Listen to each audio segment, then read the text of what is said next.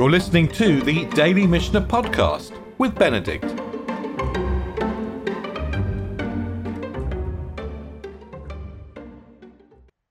As we begin the new tractate of Sukkah, we need a few more psukim. One which the Gemara will eventually use is from Devarim, from the Parsha of Re'eh. Chag HaSukkot taseh lecha shivat yamim. You shall hold the feast of Sukkot for 7 days. And the short-term nature of Sukkot is going to be incredibly important. It's a temporary festival. And that's reinforced in the psukim from the Parsha of Emor, which the Gemara is going to use much more heavily. Is going to rely on much more heavily. And maybe it's worth just reading over those psukim from Emor. Basukot teishavu shivat yamim. You shall live in booths or in Sukkot for 7 days. Kol ha'ezrach b'Yisrael yeshavu basukot. Every citizen of Israel should dwell in a booth. There's something which is peculiarly time limited about Sukkot and about the Sukkah. But there's also something about consciousness. L'ma'an yeda'u dorotechem, in order that your generations may know, Ki v'Sukkot hoshavti et b'nei Yisrael b'hotz'i otam me'eretz Mitzrayim, in order that your generations should know that I made the people of Israel dwell in booths in Sukkot when I brought them out of the land of Egypt. There's something about temporariness and there's something about cognition, about knowledge in these psukim. And we'll see in a minute that the Gemara will use these two concepts. There's a third pasuk as well, which we're going to need, and it's from Isaiah.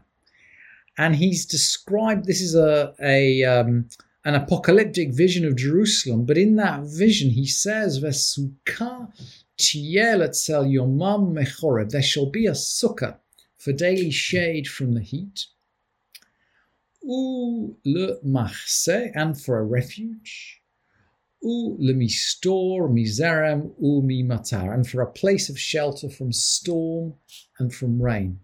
So that the sukkah has got these three aspects. It's temporary, it only lasts for 7 days. There's something about cognition. We need to understand that it's a sukkah, and it's a place of refuge. These are the three aspects which the Gemara at the beginning of Sukkah is going to draw on. And the Mishnah begins, Sukkah shehi gvoha lemala mi'esrim Amar psula. A sukkah which is more than 20 cubits high is invalid. And Rabbi Yehuda disagrees. Rabbi Yehuda machshir. He says it's kasher. And the halacha doesn't follow Rabbi Yehuda. The Gemara explains that a sukkah which is more than 20 cubits high, 20 cubits, that's about 10 meters, that's 30 feet. I think of a story of a building as about 3 yards. So this is a sukkah which is as high as a 3-story building. If we build a sukkah as high as a 3-story building, it's not kasher.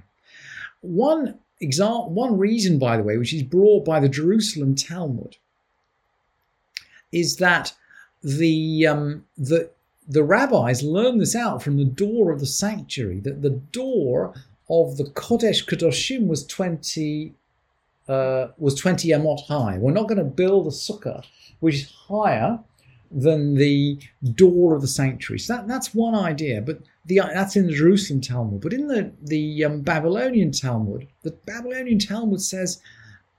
speaks along the following lines, that a sukkah which is more than 20 cubits high isn't a temporary structure anymore. And we need to understand that we need to understand that Sukkot is temporary. Maybe there's even a bigger message than that. Maybe we need to understand that we're on a journey, that life is temporary. There's something about Sukkot which has to be temporary. But there's also something about cognition. The Gemara suggests that if you're in a sukkah more than 20 cubits high, you're not aware of the thing at the top that's shading you. You're not aware you're in a sukkah. You could be anywhere, right? If you're in a structure 20 cubits high, you could be anywhere. You've got no sense that you're actually sitting in a sukkah. And then the third, and that speaks to the pasuk Leman yedu dorotechem. You're sitting in Sukkot because your generations shall know. The cognition of being in a sukkah is absolutely vital. And then the third reason that the Gemara brings for a sukkah being less than 20 amot is that perhaps if it's so high, if it's more than 20 amot, you're not sitting in the shade of the roof anymore. You're sitting in the shade of the sides. And we're going to learn, as we learn the Mishnah of Sukkah, that the composition of the roof is absolutely critical. What makes a sukkah is the roof. And we need to be in the shade of the roof. If we don't, as Isaiah says, the sukkah is a shade from the heat, and it's a refuge, it's a place of shelter from storm and from rain. If we don't have a sense of a sukkah as a shelter, then we're not fulfilling the mitzvah. So for all these reasons, a sukkah, which is more than 20 cubits high, more than 20 amot high, is invalid.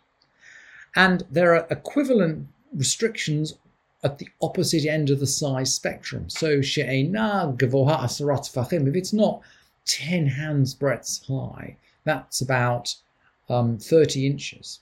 If it's lower than 30 inches. Ve'she'ein la shalosh tefanot, if it doesn't have 3 walls. If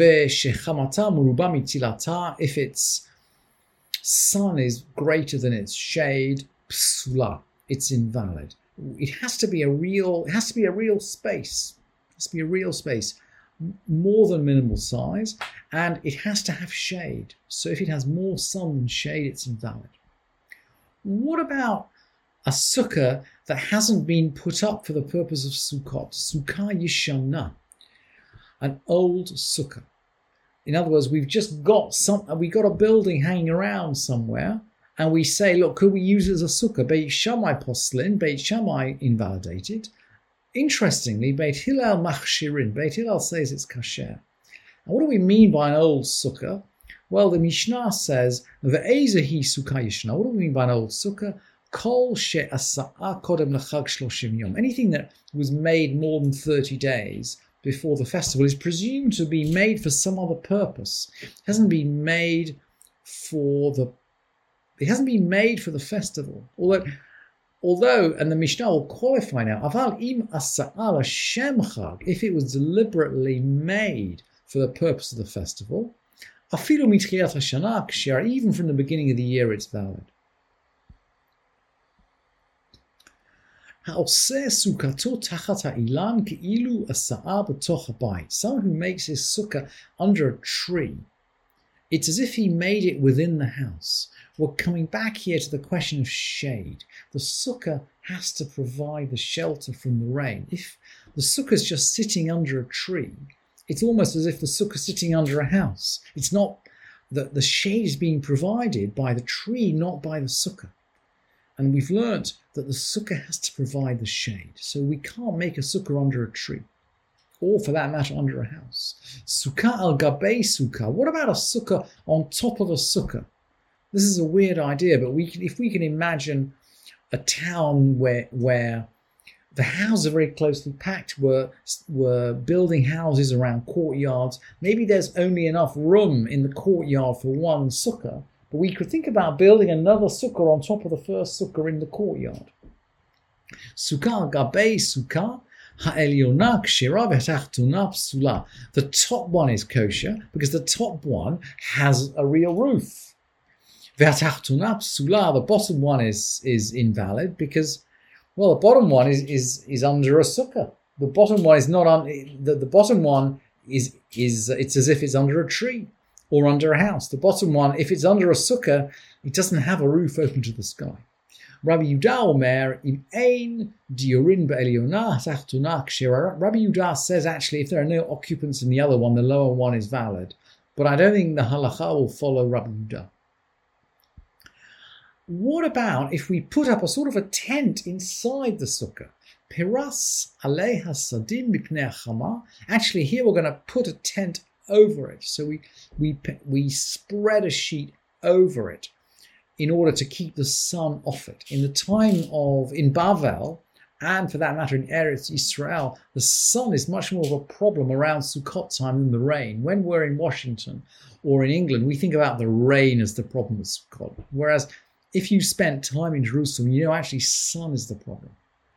So someone spread a sheet over it because of the sun. And we can already feel this is going to be pasul because the sheet is providing the shade rather than the sukkah. And the principle, and we learned this from the verses in Isaiah, the sukkah has to provide the shade. Or maybe we put the sheet below the schach. Peras, we put the sheet tachteha mipnei hanashar. We put the sheet below the roof of the sukkah just to keep away the falling leaves. Or shipiras al gabei hakinof. Maybe we've got a four-poster bed in the sukkah because the halacha is that we're going to sleep in the sukkah. We're going to live in the sukkah. So we could spread this sheet over a four-poster bed and create some kind of a tent, if you like, inside the sukkah. And in all of these cases, the halacha is psula. Aval poresu al gabei klitei hamita. Aval pores hu al gabei naklite hamita, but one does spread you can spread out the cloth over the crossbar of a two-post bed. So if we can imagine a bed with a vertical post at the head and a vertical post at the foot, and then there's a horizontal going from the head to the foot, and then we spread this sheet over, it must look a bit like a bed in a Shakespeare play. It's got this sheet in the a bit like a teepee hanging down over the bed, so that I guess the sheet doesn't look like a flat roof. The sheet looks like a slanting roof. And the conclusion there is that, well, we're allowed to do it. Aval poresu. Someone is allowed to spread the sheet over the crossbar in that way, and it does not invalidate the sukkah as a whole. Thank you for listening to this edition of the Daily Mishnah Podcast with Benedict.